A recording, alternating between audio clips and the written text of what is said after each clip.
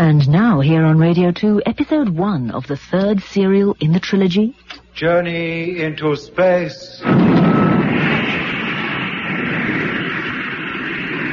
The BBC presents Jet Morgan in The World in Peril.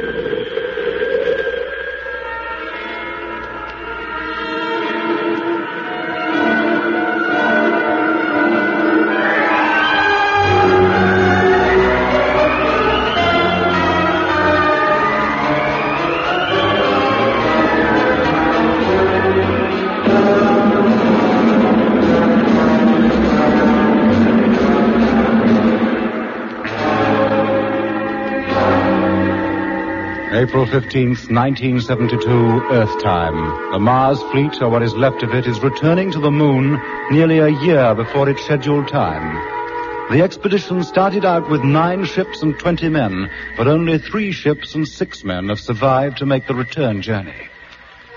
4 men are dead, their bodies destined to drift around the solar system forever, or until, drawn to some planet by gravitational attraction, they go hurtling down towards its surface to be vaporized in the planet's atmosphere, like a meteor when it's captured by the Earth. The remaining freighters, empty of human life, are forever encircling the planet in free orbit, while their crews are held prisoner down on Mars. Yes, Mars is inhabited, and although it's a dying planet, its population has been increasing steadily for hundreds of years. How this was achieved is almost unbelievable, as you'll hear. But meanwhile, Jet Morgan and the remnants of his Mars fleet, after traveling 6 months through space back to the Earth-Moon system, are about to land on the lunar rocket ship base. And with them, they bring disastrous news. Hello, Space Fleet. Your call received. Course X723, Track E. Platform cleared and ready for touchdown. Thank you, Control. Landing imminent. Doc, gyro. Contact. Motor, Mitch. Okay. Then stand by for firing. Height 10,000. Position, Lemmy? Bang on. 9,000. Oh, well, at least we got back safely. I wish I could say the same for the ships we left behind. 8,000. You think they're going to believe a word of our story, of what happened to us back there on the Red Planet? Lemmy, keep your mind on your job. Yes, Jet. 7,000. Stand by, Doc. Okay. Lemmy? All right at my end. Freighters turned over and in formation. 6,000. 5,000. Contact. 4,500. 250. 4,000. 3,800. 650. 500. 400.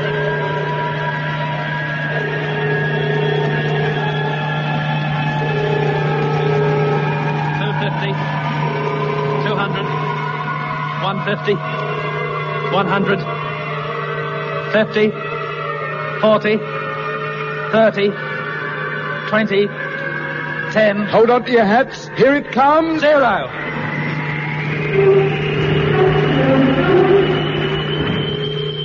We made it. We're down. Cut the motor.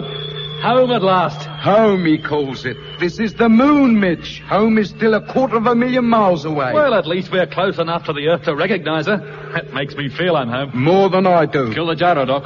Gyro cut. How about the freighters, Lemmy? Down on the deck. Motors cut and they're standing upright. I reckon they made it. Very well, gentlemen. Undo your safety straps. As soon as you're down from your bunk, Lemmy, call up Control and ask them when we can expect some transport. No need for that. There's a land truck already left Lunar City and heading out this way. Oh.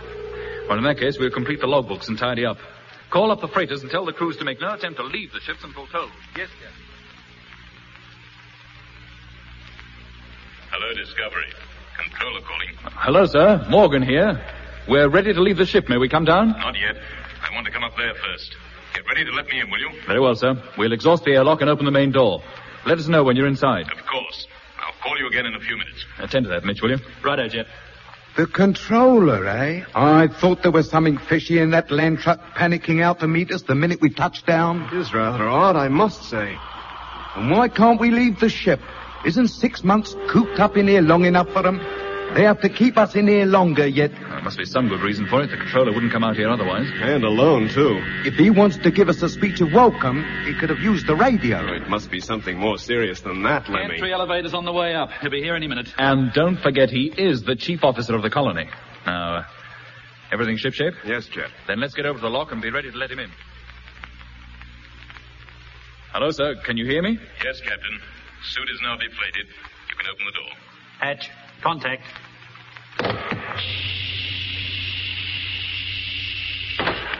Let me give you a hand, sir. Thank you, Captain. Thank you. There you are. Can you unfasten this confounded helmet for me? Allow me, sir. Thank you, Barnett. There we are. That's better. Well, gentlemen, welcome home. To the moon, at any rate. Thank you, sir. Thank you, sir.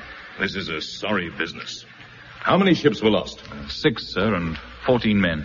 14. I take full responsibility. Hey, wait a minute, Jet. Nobody's to blame. We should have turned back. Oh, every member of every ship agreed to go on.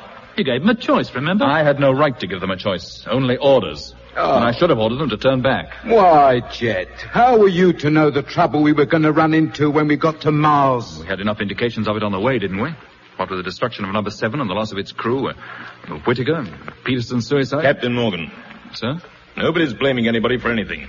At least, not until after the inquiry. Inquiry? Nothing to be scared of. I'm glad to hear it. But your account of how those men and ships were lost... Well, sir? It's fantastic, almost unbelievable. You really think so? In fact, some of the people who have read your reports refuse to believe half of what's in them. Struth, you don't think we threw them up for fun, do you? I don't know. But unfortunately, some do. They're even suggesting they were drawn up to cover your own negligence. Let them try and tell me that. Wait a minute, Lemmy. Sir, you indicated that you didn't doubt them yourself. Is that so? Gentlemen, for 2 years, I helped prepare you for this trip to Mars. I came to know you very well. In my opinion, there was nobody better qualified to handle the discovery and lead this project than you. I can see no reason for changing my opinion. Thank you, sir. Just the same, you're in for a tough time, I'm afraid. How do you mean?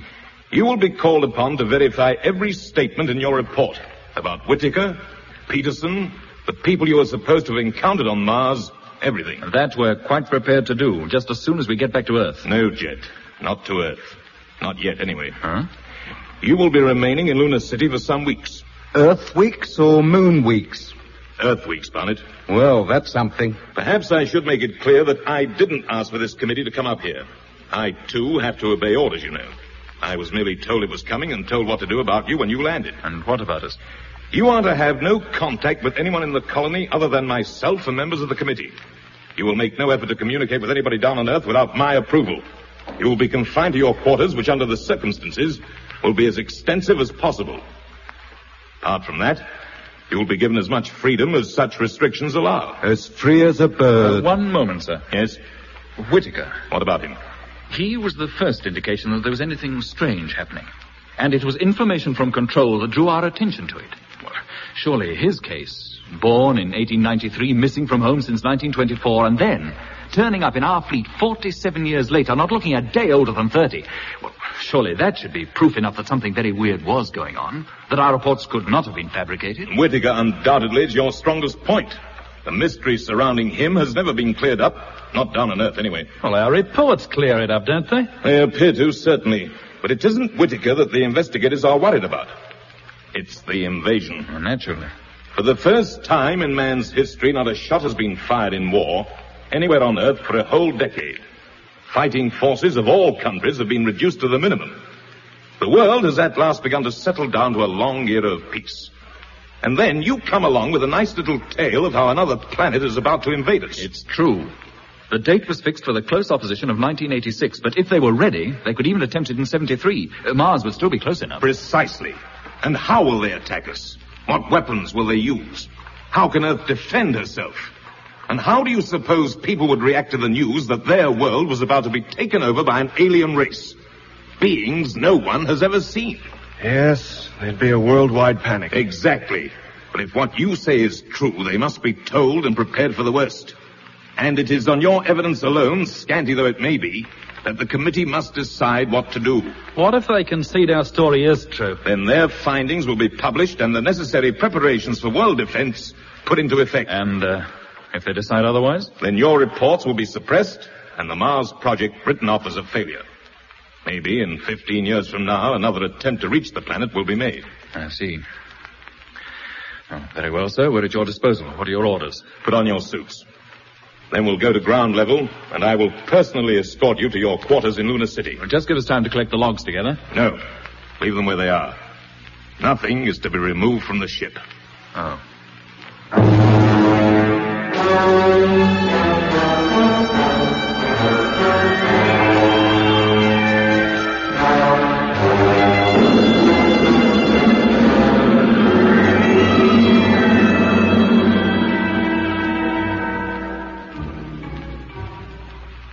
We were kept virtual prisoners in Luna City for 6 weeks. Mind you, we held no grudge against the controller, the investigating committee, or anyone else for that. The things that had happened to us, both during the journey to Mars and after we had landed on the planet, the strange things we discovered, the people we met, were so fantastic that none of us was really surprised that our account, or a great deal of it at any rate, was doubted. The investigation committee worked hard. They saw at least one of us each day and plied us with questions by the hour. Sometimes the 4 of us were interrogated together. You say, Mr. Mitchell, in all seriousness, that in the middle of the Martian Argia desert, you came across a farmhouse in which dwelt people who spoke English and believed they were living in Australia. Yes, I do. What were they supposed to be doing there? Well, raising sheep. They ran a station. They weren't sheep, really. They were peculiar animals, rather like anteaters. They looked like sheep to me. Mitchell says sheep. You, Captain Morgan, say anteaters. Mitch was conditioned. He was supposed to think they were sheep. How did he become conditioned, as you call it? It happened when he wandered away from the land trucks and out of our sight. And what are the symptoms of this conditioning? Well, sir, a belief that one is in some place other than where he really is. Down on Earth, usually, at home, or in a place where he was happy. Mitch here thought he was back in Australia. The place looked to him like Australia. He met Australians. To him, Martian animals looked like the animals he'd expect to find in Australia. And how did they look to these sheep raisers? Well, like sheep, the same as they did to me. They even had a dog. Except it wasn't a dog. It looked like a beetle. To me, it looked like a dog. No. It barked anyway. No, Mitch, it whistled like a bird. Anything else? Yes.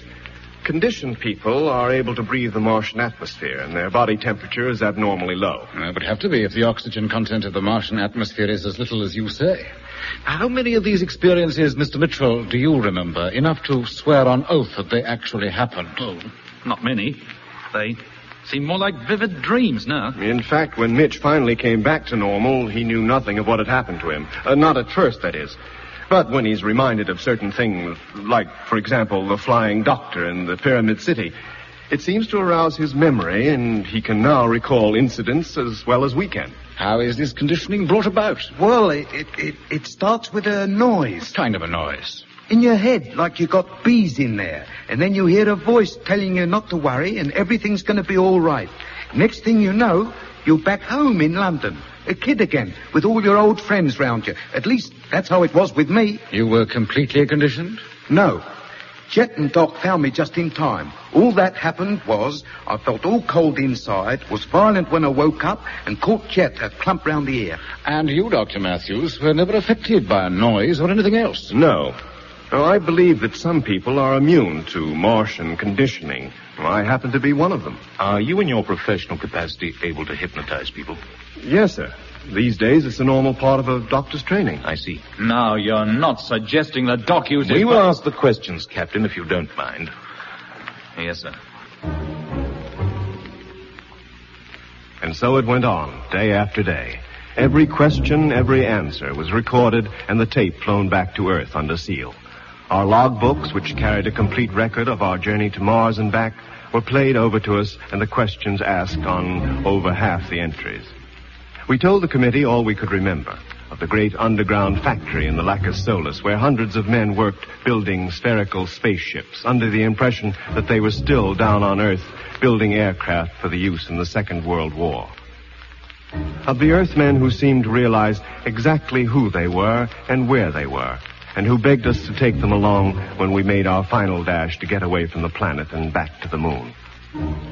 At last, after 6 weeks of grueling questioning on the part of the investigation committee, our ordeal came to an end. We were told nothing of the committee's findings, and a week later, they took a ship back to Earth. We were still confined to our quarters, as were the crews of the freighters who were kept in another part of the colony, with whom we had no contact whatsoever. We learned later that they, too, had been subjected to a searching examination. Then, one morning, Lemmy came bursting into our rest room with some exciting news. Jet, Doc. Hello, Lemmy. I thought you were up in the observation tower. I was, but what I saw up there sent me running back here. What's the trouble? The Discovery. They're working on her. What? Yes, Jet. There's a whole army of engineers out at the launching ground. Getting her ready for takeoff, you mean? I don't know about that. Well, what else could they be doing? An inspection, maybe. Yeah, well, of course she's not going anywhere. And they went over every inch of her for a month after we got back. How about the freighters, Lemmy? Anybody working on those? Not that I could see. Then what can be going on? We have a right to know. I bet everybody else in this colony knows. The way they treat us, you think we'd committed a crime or something. Well, I'm going to the tower to look for myself. Me too. Coming, Doc? Yeah, sure. Hey, wait a minute. Who's this? The controller. Good morning, gentlemen. Hello, sir. Morning, sir. Sit down, please. I want to talk to you. Let me bring over another seat. What's it about this time, Chief? Not another investigation committee on its way. No, nothing so grim as that. A few hours ago, I received the result of the first committee's investigation. It's quite a formidable document. What does it say? Are they going to turn us loose now? Let us go back home? You're going back to Earth, yes. Well, there's a turn-up for the book. What did the inquiry, sir? What did they conclude? That you were probably telling the truth. Probably.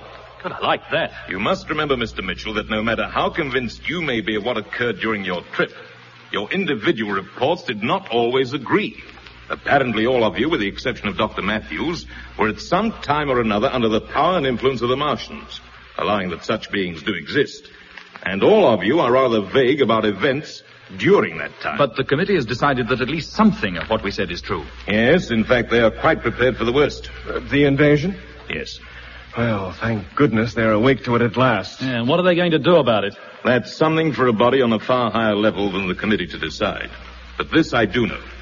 Copies of their report will be given to all Commonwealth and major foreign governments, and a worldwide conference will then be held to decide how we can defend ourselves against a Martian invasion should it come. It will come, sir. In 1986 of the next close opposition? So we were led to believe. Well, that gives us 14 years in which to get ready for them. But how do you prepare to meet something you know next to nothing about? We hope to find out a great deal in the not-too-distant future. Oh? How? Captain Morgan, would you return to Mars if we asked you? Return? When? At the next opposition. Mars will be further away than during the last one. What ship could reach her? The Discovery, if she were modified. So that's what's going on over at the launching ground. Yes, but the modifications would have to be very extensive. How'd she carry enough fuel? We've only 2 freighters left. The backroom boys think it can be done. Extra fuel tanks and a more powerful motor will be installed. She'll be as tall as a skyscraper. What about the extra weight? She'll be a 3-stage job. Should reach twice her old velocity. And squash her crew flat in the process. Not quite, Lemmy. But their endurance will be tested to its limit. And what do we do when we reach Mars? You'll be told that when you get down to Earth. Now, will you go? Of course, we all will. Aye? How long before we leave? 3 months at the outside. That is the estimated time it will take to get the Discovery ready. And when do we go back to Earth? On the next ship. But there's one thing more. Yes? This project is to be treated with the utmost secrecy. You are not to talk about it to anyone. Nobody at all, you understand? Of course. Very well, gentlemen. Transport to the launching ground will call for you in 12 hours from now.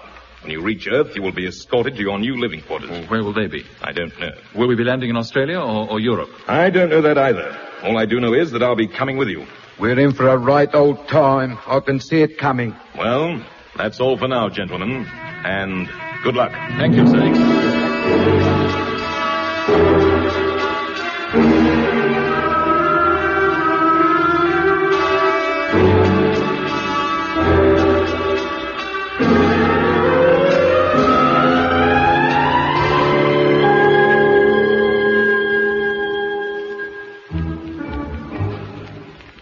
5 days later, Jet, Mitch, Lemmy, and I were back on Earth. We touched down in Australia, at the launching ground near the Horseshoe Range in the Northern Territory. And from there, we were immediately transferred to a waiting plane and flown to England. There, we landed at an almost deserted airport just outside London. And we were quickly bustled into a waiting car and driven to a hotel in town. It was obvious that our arrival in the metropolis was being kept quiet, which was not a difficult task, really, as the Mars expedition was believed by the general public to be still on the planet and not expected back for another year. The security measures were stringent just the same. We reached our hotel suite via a back entrance and deserted corridors. We were then left for the night, and a police guard placed outside our door, not so much to keep us in as to keep inquisitive people out. The guard also brought our meals, and on one or two occasions helped us eat them. During the afternoon of the following day, the chief controller of the lunar base called for Jet in a closed car and took him down to the Space Fleet headquarters. How much longer are they going to keep Jet down there? Oh, if he's not back in an hour, I'm turning it. It's nearly midnight already. Now, do you think you can stop looking out of the window, Lemmy? Eh? I'd like to put the light on. You can go into your own room and put the light on, can't you? What's the attraction out there, anyway? I like to watch the people in the park and hear the hum of the traffic. There are people in the park at this time of night? You'd be surprised. Oh, it's good to get a breath of fresh London air again. I bet the air in the East End smells even sweeter. What wouldn't I give to be back there now, walking through the old streets again? Oh, there's a fat chance of that. They won't even let us take a walk in the park. How long are they going to treat us like this? Like we was a litter of prize pups. Too valuable to let out except on a lead. Yeah, valuable's right. Look, Lemmy. What that? That couple walking down there with a dog. Oh, don't. It makes me think of Becky. What, the dog? Do me a favor, Mitch. It's not so bad for you. Your home's in Australia, but mine's here in London. And Becky's not above a couple of miles from here, and she doesn't even know I'm in town. They won't even let me call her up on the phone. What were you going to say about those two down there? I was going to say that if the Martians do invade, neither they nor anyone else will ever have a park to walk through again. So? So he should stop beefing about being shut up and realize that we're kept out of sight and guarded night and day because we are valuable.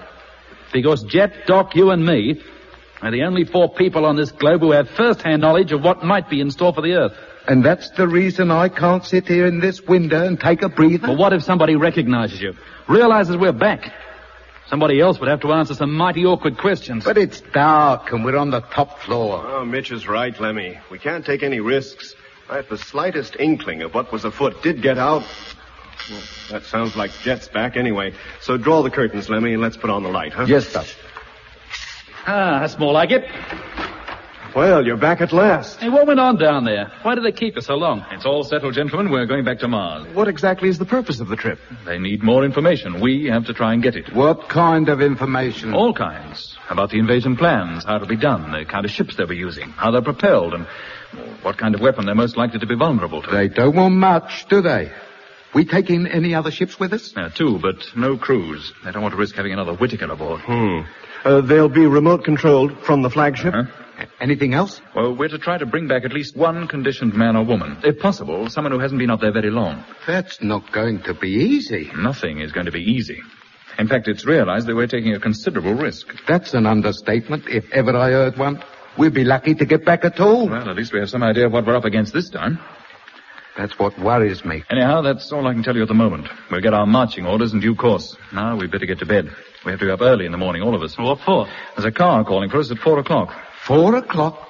Where are we going? I don't know, except that it's to an observatory somewhere outside London. What's the idea, Jet? Well, that we'll only know when we get there. Now, go to your rooms and get what sleep you can. The guard will bring you breakfast at 3:30. Good night. Hi, Jeff. Good night, Jet.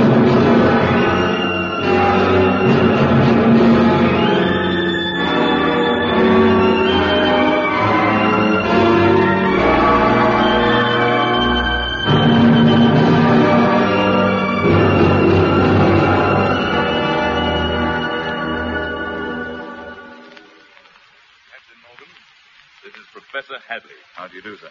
Stephen Mitchell. Hello. Dr. Matthews. Glad to make your acquaintance, Professor. And Lemmy Barnett. Pleased to meet you, I'm sure. A pleasure indeed to meet you, gentlemen. I spend my life gazing at the stars. You spend yours flying among them. I have to admit I'm a wee bit envious. The professor has something interesting to show you. If you'll step this way, please, and if you'll no mind, I'll shut out the lights. We'll see the plates much better then. The plates? The photographic plates. Oh, the photo... Oh. There. Now, if you'll come in a wee bit closer, Captain, you'll be able to see much better. You recognize what's on this photograph, of course. I'm not sure. There are so many stars, it's difficult to pick... Oh, yes, that's the region of Hercules. Precisely. How well do you know this constellation? I know it in outline. Aye, well, that will do for our purpose. Look in particular at the area below the cluster, just above the star marked Zeta. Yes. You see that little group of elongated images? Yes, I've never seen those before. Do you all see them, gentlemen? Yes, sir. Yeah, but they must be moving pretty fast to produce trails that length. Aye, they're certainly moving fast. Look at this plate taken only 2 hours later.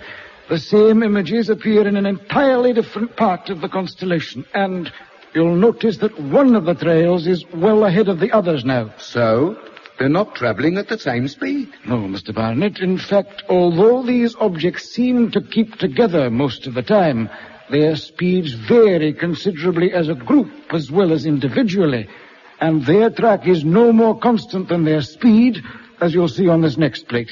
Here, you see their position is much lower. In fact, they've very nearly moved out of Hercules entirely, down into the region of Ophiuchus, and all in the course of one evening. That can only mean one of two things. That their speed is far greater than anything ever seen in the heavens before, with the exception of meteors, of course, or that they're very close to the Earth. Which must be the right answer. Precisely. There's no doubting it, gentlemen. These objects, whatever they are encircling the Earth some 6,000 miles above its surface, and they've been doing it for at least 2 weeks. Blimey, the Martians. They're already here. Is this particular group the only one you've discovered, Professor? Aye. But that doesn't rule out the possibility of there being others. You're quite sure they're not experimental orbital rockets launched from Earth? Quite sure. Sir, how do they look through the telescope? Roughly circular and nearly a mile in diameter. What? They can't be spaceships, then. If it were not for their extraordinary behavior and their proximity to the Earth, I'd say they were asteroids, great chunks of rock adrift in space. Are they visible now in daylight? No. And they'll be below the horizon now anyway, but other observatories on the night side of Earth will be tracking them. What would be their present position? The last time I saw them, they were in Aquila. That was just before dawn. Do they mean anything to you, Captain? Oh, if you mean in relation to our visit to Mars, no, they don't. You saw nothing like it during your trip? Anywhere near the planet? On it even? No, sir. The Martian ships were spherical, but made of some kind of metal. And they were quite small as spaceships go, 60 feet in diameter at the most. These things are a mile across. Do you think there could be any connection between these, asteroids and Mars? Not that I can think of. How about you, Doc? Me neither, Jet. Mitch? Nah, Jet. Yeah, don't look at me. I don't know. Sir, how soon could an orbital rocket, a manned one, I mean, be got ready for takeoff? By tomorrow, I think. Then may I suggest you order one to be got ready? The only way to find out what those things are is to go up there and take a close look at them. And that's just what we intend to do.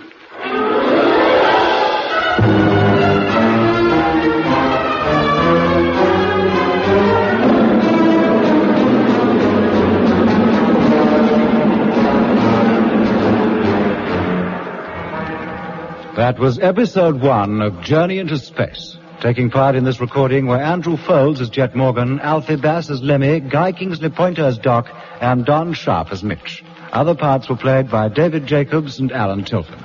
The orchestra was conducted by Van Phillips, who also composed the music.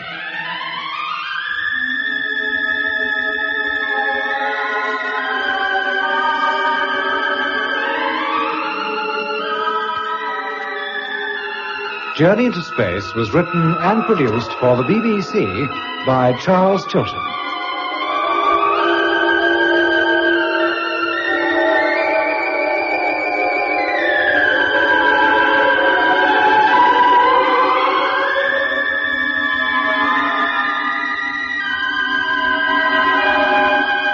And episode 2 of Journey into Space can be heard at the same time next week.